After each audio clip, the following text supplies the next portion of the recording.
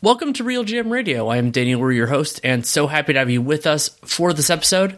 My guest is Stefan Noh of The Sporting News, one of my favorite people for coaching and tactical adjustments, and recording before the 4 Game 6s that we have going on seemed like a perfect opportunity. We go into each series in detail, both what has happened so far and what could happen moving forward. This episode is brought to you by FanDuel. Go to fanduel.com/Boston and get a no-sweat first bet up to $1,000. We will, of course, talk more about that later in the pod. Episode runs a little bit under an hour. I hope you enjoy it. Thanks so much for coming on. Thank you for having me, Danny. It's always a pleasure to talk to the hardest working man in the business. Well, I appreciate that. And we're at a fascinating point because all 4 second-round series are going at least 6. We will find out over the next 2 days whether they go 7. And that means with four kind of alive, viable series, I'm going to give you the choice of where you want to start. Let's go Warriors, Lakers. I think that probably has the most interest. I'm sure it's doing well in terms of the ratings. And it's been a very fun tactical series because you have the in-game adjustments and the between-games adjustments from Ham and from Kerr. A lot of it relating to who Anthony Davis guards and like honestly how the Lakers' best players play. Yeah, that series has been the most fun from a tactical standpoint for sure. Like you said, I mean, there's been adjustments between pretty much every single game revolving around Anthony Davis. And I don't know what they're going to do for Game 6, but I'm sure Darvin Ham will have something up his sleeve, and Steve Kerr will probably change something up at halftime because that's basically how every single game has gone. And it's been so funny for me. Like, I mean, I talked a lot after Game 4 on Dunked on Prime about how Ham made in-game adjustments, whereas Kerr made pre-game adjustments, and how that really worked. But then the post-game, the between-games adjustments for Kerr of basically using Andrew Wiggins more as the screener, which they did not do in the second half of Game 4, that worked pretty well, got Davis back out on the floor, and the drive game worked very well. Yeah, I was really curious why they didn't just do that in Game 4. Why didn't they didn't use Wiggins more as a screener? But as you said, like they did it beginning of Game 5, seemed to work pretty well. And that's the real chess match here is, can the Warriors figure out a way to pull Anthony Davis out of the paint? I mean, I looked at pretty much all of their offensive possessions when Davis was on the floor in Game 5 this morning. And I mean, it's such a stark difference, like the quality of looks. I didn't like track the numbers or anything, but just eye test wise, like he's still just an unbelievable rim deterrent. Not even like a rim protector, because I don't think he's had a block in like the last 2 games. But just the way that, when the Warriors get downhill to the rim and they see him back there, they pull the ball out, they'll pass it around, have a lot of turnovers that way, just making too many extra passes because they're really scared of challenging him when he's at the rim. They are, and that stems back a long time. You can even go past the series they played when AD was on the Pelicans, and he was a great rim protector in that series. The Warriors always hear footsteps when Davis is on the floor, a little bit with LeBron too, for good reason considering some of the history. But you do see a total sea change in the way the Warriors attack and how things look. And it's not only the aggression that they have to go after the basket, but it's also the decisions they make once they get there. Like there's this idea of like there were 2 or 3 plays in games 3 and 4 where Draymond and Andrew Wiggins passed out of what would have been open layups, I think because they were convinced they weren't open. Yeah, it's really interesting too. Specifically on Draymond, like I was listening to the low post that just dropped today before I started talking to you, and something that Zach mentioned, which I thought was really interesting, that when they are pulling AD out and they have Draymond switched on to some of these smaller guys, like they're really letting Draymond cook, which is kind of weird to see. Like we are not used to that at all, but I mean, he's taking it to smaller guys and just finishing over them. So I think that has also been real big key, especially in Game 5, is that aggression from Draymond and punishing those switches. Were you at that game? I was at Game 5, yes. And it was funny because earlier in the series, there was a play where Schroeder was switched on to Draymond, and I was sitting, I sit next to Nate at most of the games we attend, and I'm like, they should post him up. And he's like, Draymond doesn't post guys up, and he's right. Like, Nate is substantively correct here. And then they did it in Game 5, and it worked really well. There have also been a few plays where D'Angelo Russell, who is notoriously bad in these sorts of circumstances, just like gets caught on a guy and gets put under the basket. Like, Russell has been much, much better in this series than I had expected, but in that specific way, he's still suboptimal. Yeah, speaking of Russell and post-ups, I mean, on the other side of the ball, he's been taking it to Jordan Poole every single time he has that matchup. There's one post up last night in game 5 where, I mean, it was a really, really basic just pivot and then go right past Poole in the post. And that defense has been, I mean, we know that Jordan Poole obviously is not a good defender, but this has been like a whole other level of bad. And you've seen it like up close in person, right?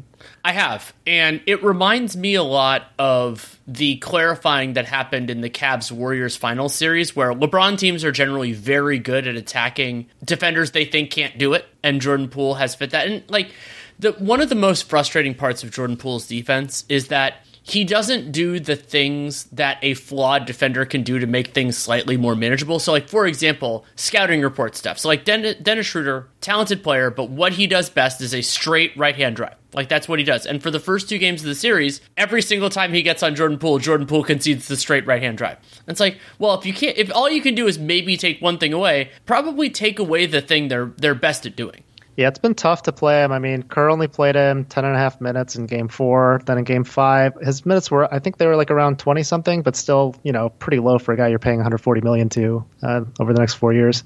So that was one of the things I wrote about for coming into game 5 is I feel like they really need some more out of Poole because they've had so much success against the Lakers with Draymond and a bunch of shooters. When you can't put Poole out there, I mean, it just limits their options. We've seen some of the kind of countering of putting players in positions where it's more likely for them to succeed. I think that's what's going to be coming for Jared Vanderbilt as well, where he doesn't fit great in the starting lineup because if he's not guarding Steph Curry, then he's not providing as much value, and the Warriors are going to bend the Lakers offense because they're not really guarding him that much. And it's a really interesting story. Like, I mean, you and I have been obsessed with this for years, but like, which players can and cannot play in a specific series? Like, the reshuffling and the rejumbling that happens each series for a given team is so much fun because, like, we had the Lonnie Walker game in game 4, and then, like, Poole has had a really rough series overall, and, like, this has been a challenging Kevon Looney series, and that's the way these things can go. Yeah, I think that's just a testament to how high level the coaching is, too. I mean, you don't see that in all series, but like just going back to the first round with the Lakers, right, where Rui was, he was their X factor. He was killing it. And in this series, Vanderbilt has been more that guy to start, and now like both of them are just kind of out of their games. I think that's really a testament to. I don't want to like slam other coaches. I think Taylor Jenkins is really good, but it's just like it really shows that game plans matter a ton when you get to this level. I think they're less important, in the regular season, but it's super, super high level stuff in this series. I also think Taylor Jenkins is a good coach, but I sometimes fixate on his flaws. And one of them for me has been Memphis. Memphis is a young team that doesn't always play like a young team in terms of their like consistency and aggression and transition offense. And I think something we've seen from the Warriors this series, it's been such a hilarious shift from the Kings series, which was exactly the opposite, is like, oh, let's make the old guys run, is actually a pretty good strategy. And I didn't think Memphis deployed enough. And the Warriors had been the old team that needs to slow things down against Zach. And then now they're the team that needs to speed things up against the Lakers, make LeBron and AD either get back in transition or exploit it when they don't. Yes, they had some of their best stuff. Warriors did running. Like we talked about pulling AD out of the paint, and one really good way to do that is just like run before he gets down there. Sure. And Curry had a 94-foot fast break, just taking it to the rim that way. It worked really well. I'm curious though, Danny. Like we're talking about a lot of the stuff that's happened in the past. Like, what do you think is going to happen in Game 6 and Game 7? Assuming I think the latest news is that Anthony Davis might play. I think he will. However that comes to pass. It's what I'm unsure of is like what's next in terms of the adjustment. So I think Gary Payton, even though the Warriors went away from it, and I think that was a mistake late in Game 4, he really brings some key elements in terms of being disruptive on defense. And I mean, thought that's been a part of. D'Angelo Russell had a better Game 5 than Game 4, but doing that. And for the Lakers, it could be, I've been arguing they should start Schroeder for a couple games now because I think he's done the best job on Curry.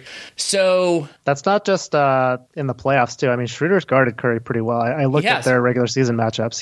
He really knows how to play the angles against Curry. They actually weirdly have a lot of experience against each other because Schroeder's bounced around the league so much and like has had that assignment. Because Schroeder, I've always thought of him as being a little overstretched for being a starting point guard, but he has been a starting point guard a lot, and the Warriors have been around a lot. So it is. I mean, in Schroeder, yeah, he knows the angles well. He's also really persistent, and persistence can work very well against Curry because it means that the windows that he has an advantage are smaller, and it just like anybody else, that's harder to work with. Yeah, a friend of the podcast, Seth Partnow, mentioned this to me, that the thing that Schroeder does really well, like all these guys, all these Warriors guys with this like beautiful game stuff coming off so many screens, like the reason, one of the major reasons why that works is they're pushing off on all these screens, and that creates that initial separation. Yes. But what Schroeder does is he pushes these guys first, and that allows him to stay connected. That's why like Clay and Steph can't get that separation. So if you watch Schroeder, like when he's off the ball, I mean, he's just like on those guys like glue, and that's the primary reason why. Another thing that Schroeder does well is that if the other player pushes him too hard, he will go down like a sack of potatoes, and sometimes he'll draw a call or two, and that limits the Warriors' willingness to do that push-off. Yeah, absolutely. I mean, that's really smart, smart play by him. It is, and it was funny. There were those quotes from Darvin Ham between 4 and 5 and then during Game 5 about, like, we don't teach flopping and all that. It was like, they do have a very adept group of foul-drawing guards, and I will leave it at that. Yeah, so I feel like you're ducking my question here, Danny. I am. This series has confounded me at every turn. I picked the Warriors at the beginning, and then I jumped to the Lakers, and then I jumped back, and then jumped at that. I think the Lakers should be favorites in Game 6, and I think they're the favorites to win the series. But I'm not convinced that either home team has to be the heavy favorite to win 6 or 7, because both these teams are good enough to win on the other team's house. Yeah, that's fair. I mean, obviously winning 2 games in a row, you're probably going to be an underdog. But I still kind of like the Warriors' chances just because they're putting so much stress on AD in particular. I just don't know if, like, especially with his injury history and with this head injury that he suffered, can he maintain such a high level? And, you hope that LeBron could kind of step up too, but that foot has been looking like it's really slowing him down a lot. So they're so top heavy, that team. I just feel like the longer this series goes, the more of an advantage swings to the Warriors. So if the Warriors can eke out a win in Game 6, which that's going to be the tough part, I do have confidence that they can take it in Game 7. Totally fair. I think we can go from there to the other Western Conference series, and we don't have full reporting yet, but we just kind of, as we started recording, Shams had it that DeAndre Ayton is not going to play in Game 6 due to a rib contusion, and Jamal Murray is questionable with a non-COVID illness.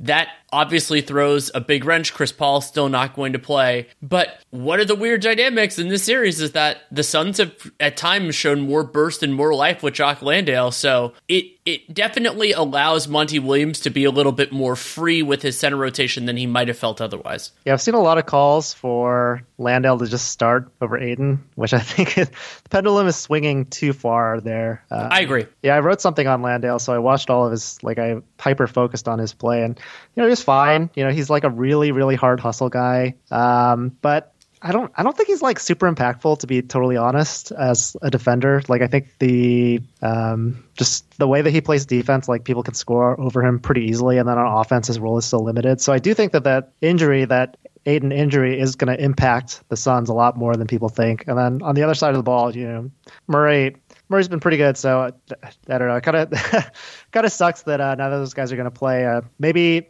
the Suns will be able to run a little bit more with Landale out there. That's how they've had most of their success. So I guess that's what I'm going to be looking for in that game.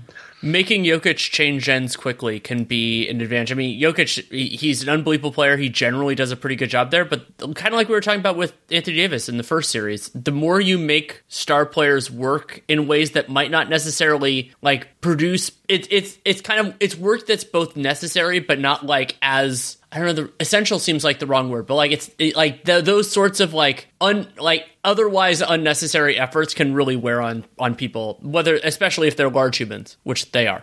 Yeah, speaking of like wear and tear, the other thing that I'm going to be looking for in that game is just how Kevin Durant is moving. Like, his minutes have been pretty insane. Yes. And most recent game, he, like LeBron, not because of injury, just because of fatigue, but Durant just was not moving very well. I thought when he didn't have the ball, like when he did have the ball, like he could still have these bursts of energy, but just defensively as a helper, when he was off the ball, he looked really tired.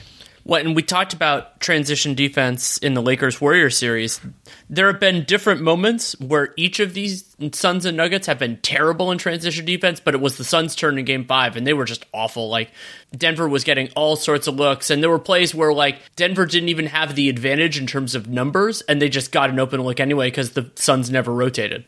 Yeah, I mean, I think that probably the key to this game is going to be Devin Booker. Like, he's just going to have to continue to go crazy.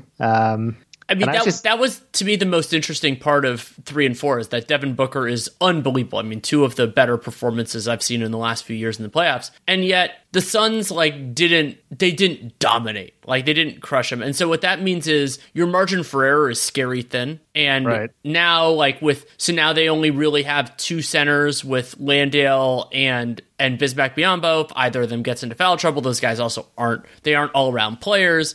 And also foul trouble for KD, foul trouble for Booker. And also, like, I think there's a lot more pressure on Monty Williams to make the decision he should have made a long time ago and not start Josh Okogie, because it's so much easier to defend the Suns when he's out there.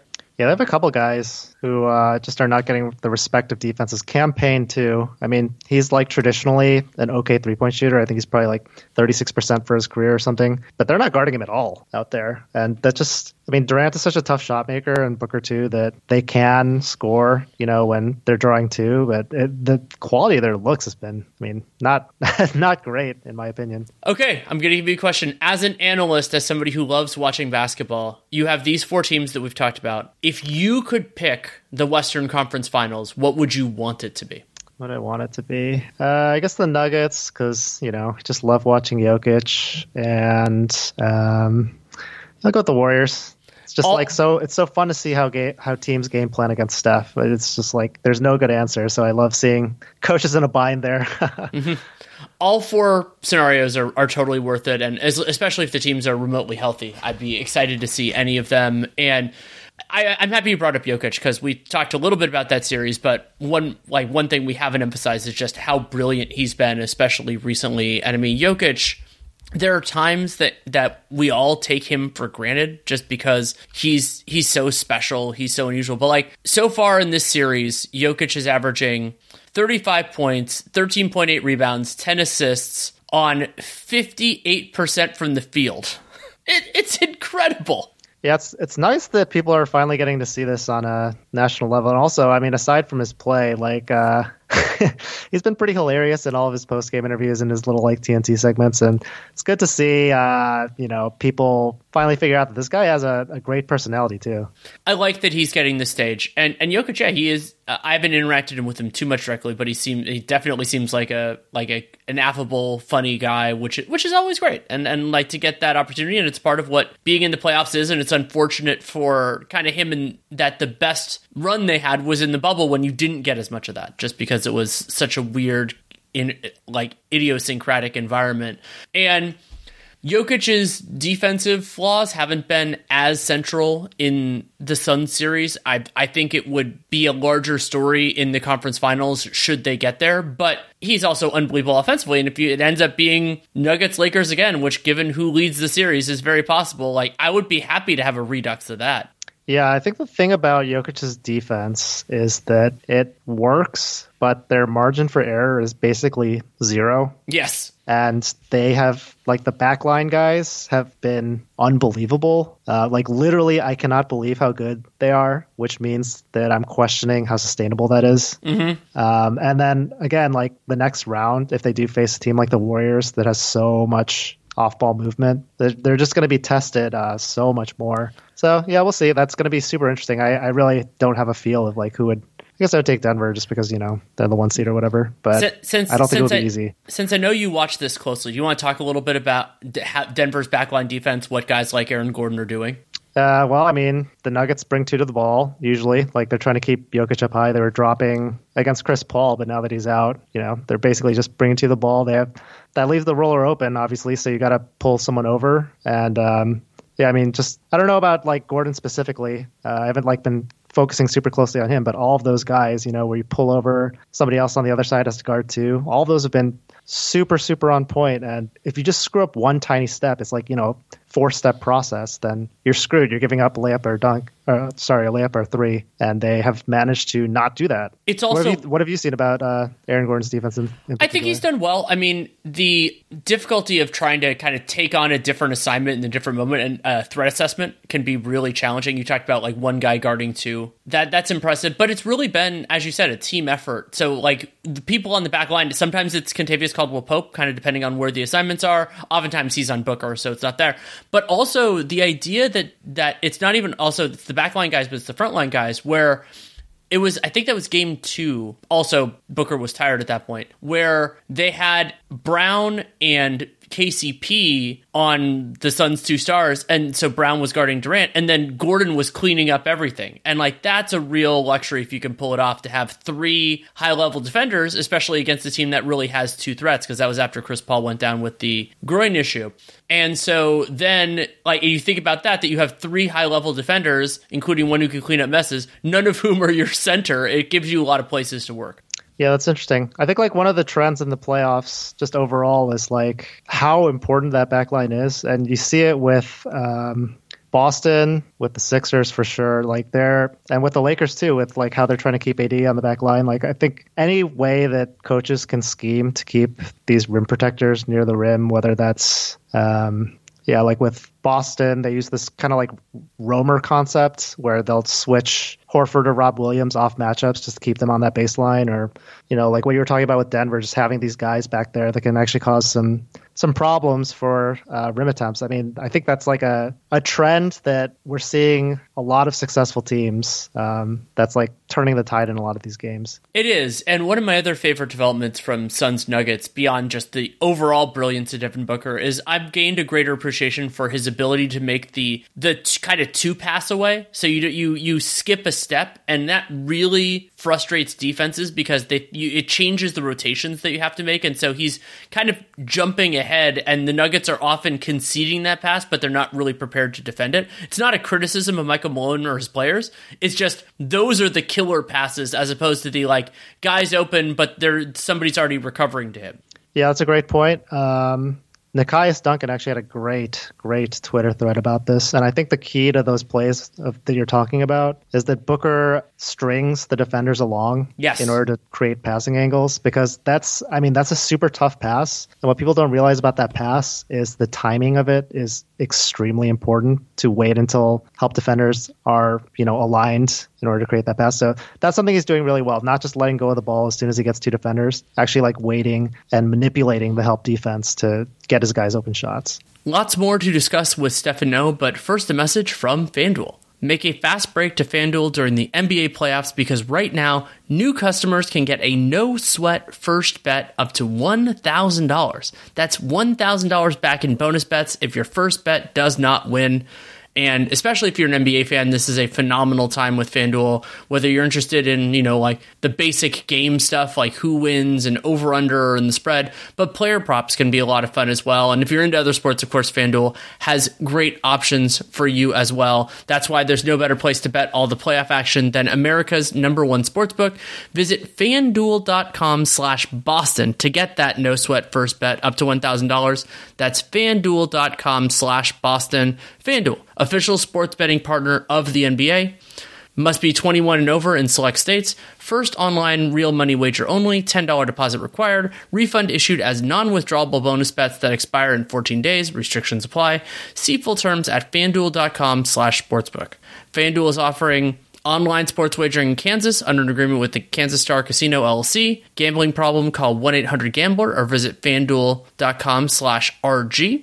1-800-NEXT-STEP or text NEXT STEP to 53342, 1-888-789-7777, or visit ccpg.org/chat, 1-800-9-WITH-IT, 1-800-522-4700, or visit ksgamblinghelp.com, 1-877-770-STOP, gamblinghelplinema.org, or call 1-800-327-5050 for 27 support. Can visit mdgamblinghelp.org, 1-877-8-HOPE-NY or text HOPE-NY, 1-800-522-4700, or visit 1-800-GAMBLER.net, depending on which jurisdiction you are in. Just because we're talking about this series and I have Twitter up, John Gambadoro, radio personality in Phoenix, is saying that he's hearing Landry Shamet is going to start for the Suns tonight. That is really interesting. So does that mean they're going KD at the 5? I don't know, but Shamet's been pretty good, so yeah. I kind of like that decision. Broadly speaking, I think the Suns have been at their best when they've had as much spacing around Booker and Durant as they can. And that could be Monty Williams taking the right lesson from the earlier games in the series, which is going defense against the Nuggets generally doesn't work out anyway, so just go with more offense and see if you can beat them that way. I feel like that's what the Nuggets do too, so it's kind of funny. It is. And defense, right? One other player to just mention briefly, I've always liked his game, but I've been very impressed with Bruce Brown in this series. I mean, he had the big 25 in Game 5, but his ability to be different roles, like on-ball, off-ball defensively, and then be not really on-ball offensively, but they don't need that, but, hit enough open shots that are going to keep them honest, but attacking in transition. Like, it's so nice to see a player who has specific strengths and weaknesses put in a circumstance where those work for his team. Is he a free agent this summer? He has a player option, so potentially, yes. Yeah, he made himself some money, man. I mean, he's played great. I hope so. And that could be with Denver. Denver's finances are going to get very tricky very quickly, especially with, I haven't gone through the term sheet yet, but with some of the stuff on the new CBA. But yeah, a player who can make a lot of teams better. And it's something that over the years, like even now in the draft process, I've been looking at more, which is I used to fixate on so players who I don't think can be on-ball stars. And they're generally, there is a lot less utility for that type of player. You'd rather, if everybody could be Steph Curry or Luka Doncic or LeBron James, that'd be pretty exciting. But you also need to think about complementary skill sets. And sometimes players who were on-ball stars in college, they develop it, that's kind of something Marcus Smart has done. Marcus Smart is a much better defender now than he was at OK State. But the other way to do it is to just have the building blocks for that complementary game already, competing on defense, having a decent shot mechanics, and effort, and all that sorts of things. And whether you start there or you finish there, it's a nice set of skills to have. For sure. And I think that's made a big difference in a lot of these series. Just talking about the Heat. I mean, Gabe Vincent and Max Strus have been essential for what they're doing. And on the other side, Tibbs played Quentin Grimes 48 minutes on one leg because he just couldn't afford to take him out. And they shortened their rotation so much. I think it's just a testament that, we focus so much on the stars, on the high-end players. But if you have, or specifically if you don't have, some of these solid 5th or 6th man role players, you're kind of screwed. You are. And it can be for either because you need them to step up because the stars aren't playing well, but more accurately, it's because different series are going to shake out players in one direction or the other. And so if you don't have 2 or 3 bites of that apple, there's probably over the course of 4 series going to be somewhere where that player doesn't fit. And so that you need to kind of either have the right players or maybe you get fortunate with the matchups, but it's a lot to ask. Yeah, and along with having the right players, I mean, I think you need to really know how to use them. I think that's what Spo has done really, really well. I mean, Strus was a guy, the Bulls had him. They just let him go because they thought he was whatever. And that was on a team that sucked, Mm-hmm. That was on a roster that was totally devoid of talent. And but Steph, the Bulls don't need shooting. They don't need a complimentary guy who can reasonably defend different positions and hit a bunch of jump shots. That's not something Chicago could use at all in any of the phases they've had the last 8 years. Well, I was going to say, now, Strus is going to be a free agent. I mean, he is a guy that, God, I would give him the full mid-level exception if I was the Bulls because he fits exactly what they need. It's been so bizarre, because I think back a lot to, Nate and I did over-unders this is for the 21-22 season, and I was, hammering the Miami under because I didn't trust their depth. They had lost a lot of guys to make the other additions that they had, and just, they're not going to work it out. And then Vincent, Strus, Omer Yurtseven, who has had such a bizarre season, he's going to be a restricted free agent.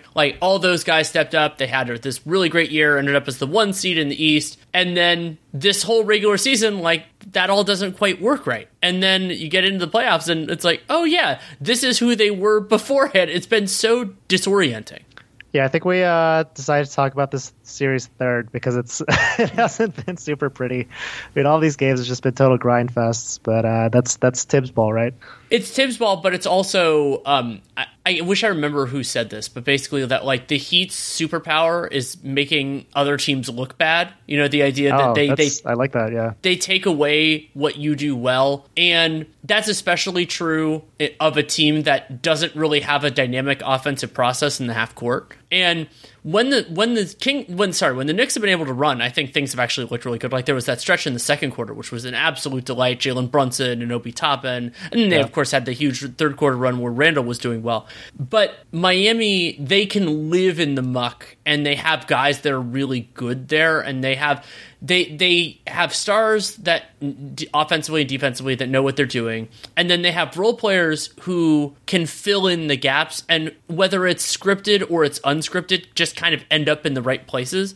And like, you're not going to trust necessarily Gabe Vincent to have 7 great games, but if he has 2 really good ones and then 4 where he's not killing you, and then maybe 1 where he does, like you can handle that. And Spo, Riley, like it's the front office and the coaching staff identifying and then putting those players in the right spots, other than maybe an over-reliance on Duncan Robinson in Game 5, has been really impressive. Well, I think the reason I agree with all your points there. You make some good ones. I think the reason why they're leading on Duncan Robinson a lot is because, I mean, when you put yourself in the perspective of the Heat, the biggest thing they want to do is to contain Jalen Brunson, and they haven't been able to do it, even though they've basically done everything in their power to make his life as hard as possible. You know, they have Gabe Vincent pressing up against him on inbounds, like just harassing him basically for 94 feet. And then when Vincent does tire himself out, you know, they just have all these other options that they can throw at him. Lowry, Caleb Martin, Jimmy Butler. And what they're doing a lot of, specifically with Duncan Robinson, is they're having Brunson just have to run all over the court defending Robinson. They're running this one play. Half court hoops has been all over this. It's a double screen. Where Brunson is the second guy guarding that action. And what that means when you're the second guy is you have a lot of pressure to stop the ball. Jimmy Butler's usually the guy that has the ball in his hand. So Brunson has to get out there, stop Butler's momentum, then run back and find wherever the heck Robinson is on the 3-point line. So yeah, I mean, Robinson, you know, obviously his defense sucks, but I think he's done a really good job of stressing Jalen Brunson. And then Brunson is just so good that it hasn't mattered. It's a great point, and again, it's good to articulate how a player can be useful even if their shots aren't necessarily falling, and even if in Duncan Robinson's case he's a little bit flawed defensively. Something that you did really well on video during/after, I can't remember exactly, Game 5, was the Heat. You brought up that double screen. They ran it 5 times in a row and got really good looks the first 4 times. Yeah, and I mean, it was like a storybook ending because the only time they really stopped it was when Quentin Grimes was on one leg, and then he just ripped Jimmy Butler like the best player in the playoffs. I mean, you could not have scripted something more crazy than that. Did you do Quentin Grimes for your Gem series? No, he did not make the list, but I love Quentin Grimes. If we had a second round, yeah, I mean, he would have made it for sure. I'm sure you love he's like basketball. He's like basketball nerd catnip. Yeah, I mean, I was kind of surprised that he was pretty quiet actually through like the first couple games, and he had an awesome game, you know, last night. But it's been kind of like an up and down playoff. It's the second round for him.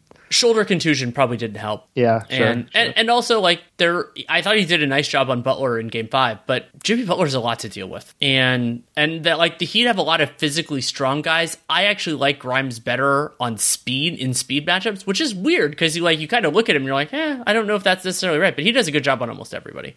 Yeah, I mean, I would agree with you. Like, yeah, I mean, they're gonna need him for sure. I hope that leg is okay. Like, I think that probably the Knicks are in some trouble here, but what are your feelings on it? I think the Knicks are in some trouble as well. I mean, the Heat, things can change really rapidly, and that will happen in the 4th series we will eventually discuss. But I think of the Heat in many ways as a better version of a similar team to the Knicks, and sometimes that's an even harder hill to get up because you can't use the styles clash to like really work in your favor. Mm-hmm. And another kind of huge part of this is like Miami, for a team that has a large amount of shooters, their shooting as a team can be very inconsistent, and like they were competitive for most of Game 5 and they were just missing good shots. And so the idea of I think the Heat, the Knicks could win any individual game of the series, including the 2 remaining, but I think they're the underdogs in all of them for a reason, and so I expect the Heat to win. Yeah, I'm glad you brought up the shooting variance. I mean, I think that has also been kind of like an untold story of this playoffs. I think there's been like, actually, to be frank, a lot of overreactions to games where teams just got unlucky for three. And I'm speaking more, I mean, about that Knicks Heat game, but also, I mean, the Celtics did not play well. I mean, let's just state that for a fact. But also, I think that some of the criticism is just unwarranted because they would have looked a lot better if they just hit their threes, right? And that's kind of what they do. They shoot a lot of threes, and they couldn't hit any in Game 5. And they were generating open ones, which they've done pretty consistently throughout the series. And it's a part of why, especially when doing a live broadcast, in the early portion of a game, I focus far more on the quality of shots that a team is generating rather than whether they actually go in, because that's more predictive of what's going on in the future. Still, you actually absolutely have games where just they don't fall. And a similar thing has happened at times in the Warriors-Lakers series where one team looks terrible and you realize, oh, they shot 25% from three. And then the other one, which may or may not be forced by the other team, is like, we've seen some wild disparities in terms of successfulness in transition offense. So, like, there have been games where I think there was a portion of Game 5 in Nuggets Suns where Denver had like a 200 offensive rating in transition. And there was Boston has had some where they've been like below 70 in transition offensive rating. And it's like, some of that is defenders being back and all the things you can do make a difference. But part of it is like, some games you just bounce the ball off your knee. And that isn't to let guys like Jaylen Brown and sometimes Malcolm Brogdon off the hook, because like some players make more transition mistakes than others. But when part of our job is to predict what's coming, that context is really important. And I mean, that's something you brought up, Seth, before, like the play better adjustment, but also just like the various regressions to the mean that can happen. And that's why, you know, even in the macro sense, you look at, are they generating good shots? Are they like, and that's what part of what's always driven me crazy about Philly's defense in their starting five is like, if you make them make multiple reads, do multiple efforts, you're going to get a good look. You can't guarantee that's going to go in, but you're going to get something. Yeah, I want to ask you a question, Danny, just going back to the shooting variance thing for a second. You know, specifically Al Horford was just getting crushed on Celtics Twitter. I hope you're not on the Celtics Twitter streets. I hope you're limiting your social media. But yeah, like Embiid was making a ton of shots in that Game 5, but they were like, you know, mid-range jumpers. That's kind of I feel like you have to live with those a little bit, even if he's super hot on them. I mean, what was your opinion? Do you think that the Celtics need to change up their game plan? Do you think that they could have played up more on Embiid, or do you think that you know, you just have to live if Embiid's going to kill you with elbow jumpers, then you're probably going to lose the game? I'm between the two, but closer to you. I think that you don't want to concede like a wide open in rhythm jumper there, because Joel has gotten really comfortable. And like I thought Robert Williams was actually worse on that than Horford was, where he was, you know, playing too deep of a drop. And so they're just like, if you give Joel the like walk in free throw line jumper, he's going to make it. And like, I actually like making Embiid a driver in that sense, because he's good at it, but he also can be a little bit loose with his handle and with his passing sometimes in those circumstances. Like you put enough heat so that he chooses to dribble instead of shoot, and then you kind of pressure him enough that he doesn't get quite to his spots. Also in those circumstances, like just being practical, like he's going to hit the floor more often, you're going to get transition looks the other way. Like I like forcing him to put it on the floor a little bit more often, but I also don't see those shots as a failure. So it's not a 5-alarm fire. Stephen Curry is going under a Stephen Curry 3-pointer. Like it's not something like that. But I like making star players work and extra dribbles, extra decisions, and especially somebody like Embiid who doesn't always do those things perfectly. Yeah, I think we're on the same page. I mean, I do think the Celtics could have defended it a little bit better, but like you said, I mean, criticism that, you know, their defense was horrendous and they need to, you know, I see so many comments of just like, get rid of drop defense. It sucks. It never works. And I think that's totally wrong. You know, I think there is definitely cases where you do need to drop against certain combinations and certain teams. Yeah, but I concede your point there. I'm looking at the splits from Game 5, and Boston had so in Game 5, Philly had a 154. This is cleaning the glass. offensive rating in transition, and Boston's was a 92.3. Like, wow. That is a pretty stark difference. So Boston ran more, but got less from it. And then the other weird part, which was, and this you could say to a degree was a failure of the Celtics defense. They're not bad defenders. It's not like their scheme is trash or anything necessarily. But Philly had a well above average first shot half court offensive rating too. Like they're able to get to their spots better than I expected. And I think that's all James Harden running that pick and roll. With, that's been a huge part of it. I mean, especially because if memory serves, Game 5 wasn't a great Maxey performance. So, like, I could be wrong. Sometimes the games in series run together so well that I don't was like, too, yeah. Oh, this player had a big Game 4, but no, it was actually Game 5 or Game 3. It's like, Yeah, that's the Maxey did have a pretty good Game 5. He had 30 points in that one. Okay, so that was Game 4 maybe that he wasn't as good. Yeah. And so that's something also to watch. Like, the Sixers, and I keep on thinking it's going to be more problem. It's so funny. Like, I picked the Celtics at 5. I was very aggressive about it. And, like, I thought, the Sixers aren't going to be able to defend them. And then Game 1 happened. And then, like, in some ways even more, that Game 4 happened where, like, the Celtics played well for about 10 minutes and nearly won the game. But they didn't, and now they're down 3-2. So I got to ask you another question here, Danny. Sure. There's so much Doc slander. I'm guilty of it as well. And he could lose the next, 2 games, and then we all make fun of him again. But do we need to give him some credit? Because I feel like you, I thought the Celtics were not going to have too much trouble here. That was definitely the consensus opinion. So for Philly, especially to steal Game 1 without Embiid, to be in this position, I think Doc has actually done like a lot of really good things from a game plan perspective, and things also that I thought he should not do that ended up working really well. Like, for instance, playing PJ Tucker a lot, figuring out a way to keep PJ Tucker on the floor. I thought he should just completely cut Tucker's minutes, but he's given them so much on defense. He's gotten him to be slightly less reluctant of a shooter. So I think we do need to, when we do criticize these guys when they do something good, I think we do need to kind of give Doc his flowers a little bit. What say you? I wholeheartedly agree. And it's sometimes hard. Like, I at times I've been more frustrated with the Celtics and Missoula for not living up to my expectations, but Doc deserves a lot of credit for that. And as you mentioned, their process at times in the half court, like particularly in Game 5, like they were getting Embiid shots in rhythm.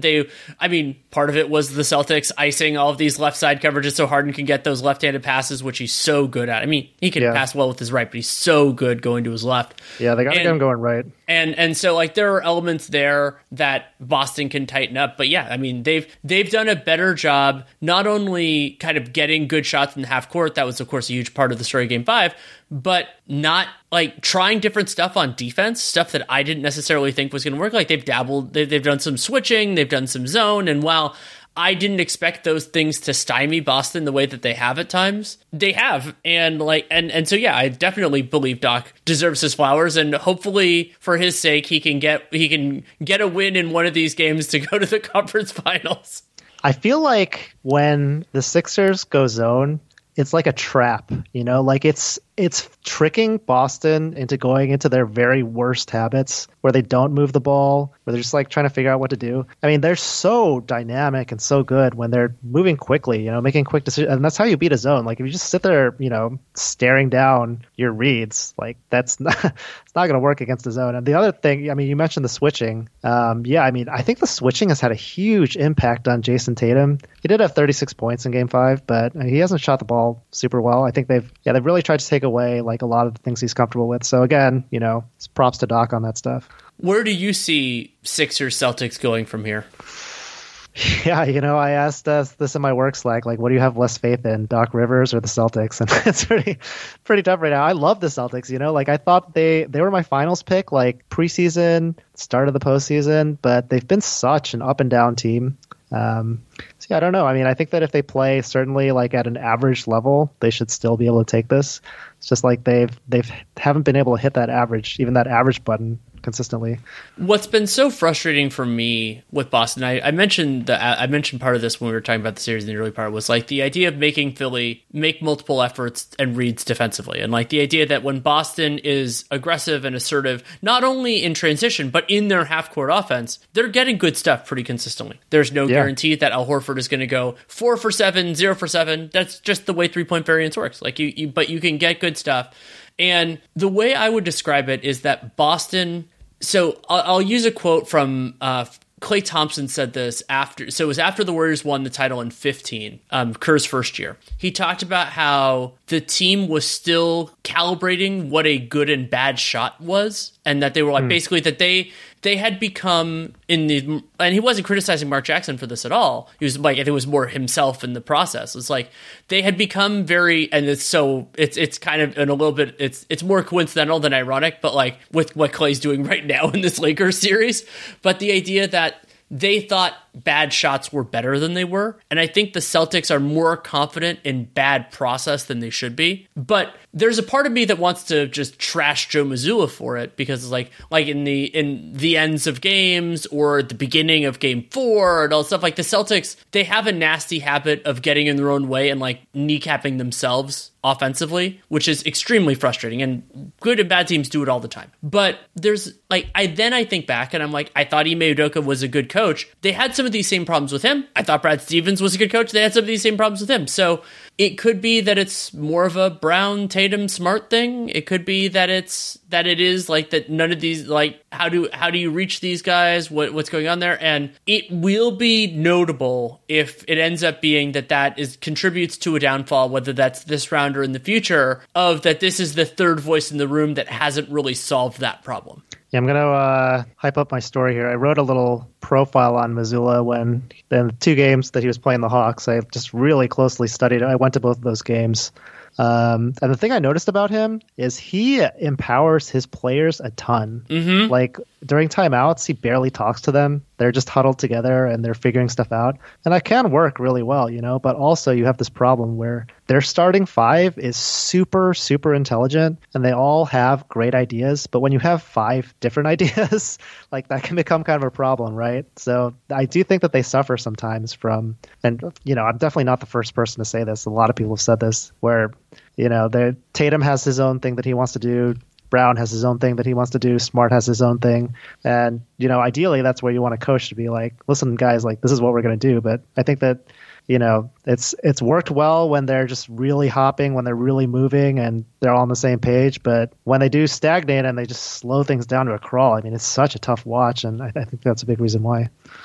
For sure. And it's so fun to see different approaches work and not work in moments in time. And I mean, I've been thinking about, like now that Jaylen Brown is Supermax eligible, like how those negotiations are going to go. Cause like, I mean, I at times get really frustrated with him being typically an active part of the offense in the first quarter and then deactivating for sections of the second, third, and fourth. And I don't know whether that's Jaylen. I don't know whether that's Mazzulla, where that goes, but it's like, you keep like, there are a few teams every year where just like, why aren't you better than this? And sometimes it works out well. Like an ultimate one for me with that was the Milwaukee Bucks the year before Budenholzer took over. It's like, why aren't you better than this? And the answer was, because Jason Kidd was terrible. But it can be a lot of different things. That was me with the Sixers for like the past 4 years. Mm-hmm. For sure. Yeah, I did have them as my finals pick. When was that? Actually, I think I had the Celtics, but I had the Sixers conference finals pick. I don't know. Like, so I don't think you gave your pick for this series. Who do you think is going to win it? I still want to say Boston. I'm not ready. I'll quit them when they set me on fire. But they haven't done that yet. They've just put all the kindling around my body, and they'll do it. And they're holding the match in their hands. But it has not yet touched the wood. So I'll stay with them for now. I think Horford is definitely going to play better. I mean, you mentioned like 0 for 7 from 3. Like, I don't really think you can fault him for that. Like, they were fine shots. Sometimes you're just going to miss. I've seen so much Horford slander, which is crazy to me because he's been so good throughout this whole playoffs. I mean, he's just allowing them to play multiple different styles on defense. He's, driving closeouts. He's just such a dynamic big man that other teams would love to have. So I think we are in store for an Al Horford bounce back game. I'm extremely excited for it. Anything else do you feel we should discuss? Anything we haven't trod? No, I just would like to tell people that I am writing about a lot of these games day after, and I've been doing more of these TikToks where I try to keep them under a minute long. I know people have limited time, just like diving into more of like the little. Actually, I've been focusing mostly on adjustments, which I think is kind of fun. So Sure. people do want to see that. Same as my Twitter handle, same as my YouTube, same as my Reddit username. It's at Stephnoh, STEPHNOH. So you can follow all the stuff I'm doing there. Excellent. Well, thank you so much for taking the time. Thank you, Danny. Thanks again to Stefan Noh for taking the time to come on. You can read his excellent work at The Sporting News. Also, a great follow on Twitter at Stephnoh, STEPHNOH. Love having him on. And if you follow him on Twitter, he also has a link tree which can go to all of the great work that he's doing. And part of it for Twitter is that he does such great video stuff. I retweeted out the video that he did on the Heat running the same play 5 times in a row against the Knicks, which we, of course, talked about on the pod as well. Love having him on. And if you want to support the show, there are a lot of different ways you can do it. You can subscribe, download every episode. That is particularly great for Real GM Radio because it's never going to come out on a specific day of the week. So whatever podcast player you use, you can put it in there. You can also help other people find the show through social media, through word of mouth. Really do appreciate that. But the single most important thing you can do for Real GM Radio and any other show that has them is to check out our sponsors. And for us, that is FanDuel. FanDuel.com/Boston. And you get that no sweat first bet for up to $1,000, which is very cool. You can also check out my other work, Dunked On and Dunked On Prime, going really strong with Nate. And as the playoff games per day lighten up, we will get into everything else. We've already started our free agency previews, done 3 of the 5 positions, but we will also do off-season previews for all 30 teams and draft work. I've already started my draft work, and next week's pod, as of right now, will relate to that as well, though it's not going to be as much on my analysis as much as it is the impact of the lottery. That is my plan for next week. We'll see if that comes to fruition. I also should have some written work at The Athletic in the soonish range. I've been consulting on other people's work a lot this week, so I haven't had as much time to do my own writing, but that should be coming along soon enough. And I forgot to mention this in the Nate and I section, but we're also doing playback very regularly where we're calling games live and you can watch it. It's very cool tech, so you can check that out. We tweet out the links pretty regularly, and we're doing games most days that we're not at something in person. Not every day, but most of them, and really do enjoy that process. If you have any feedback, good, bad, or indifferent, DanielLaRue@gmail.com is the way to get to me. If you take the time to write it, I will take the time to read it. That's an absolute promise. I do not promise to respond, though I try to. And that is all for now. So thank you so much for listening. Take care and make it a great day.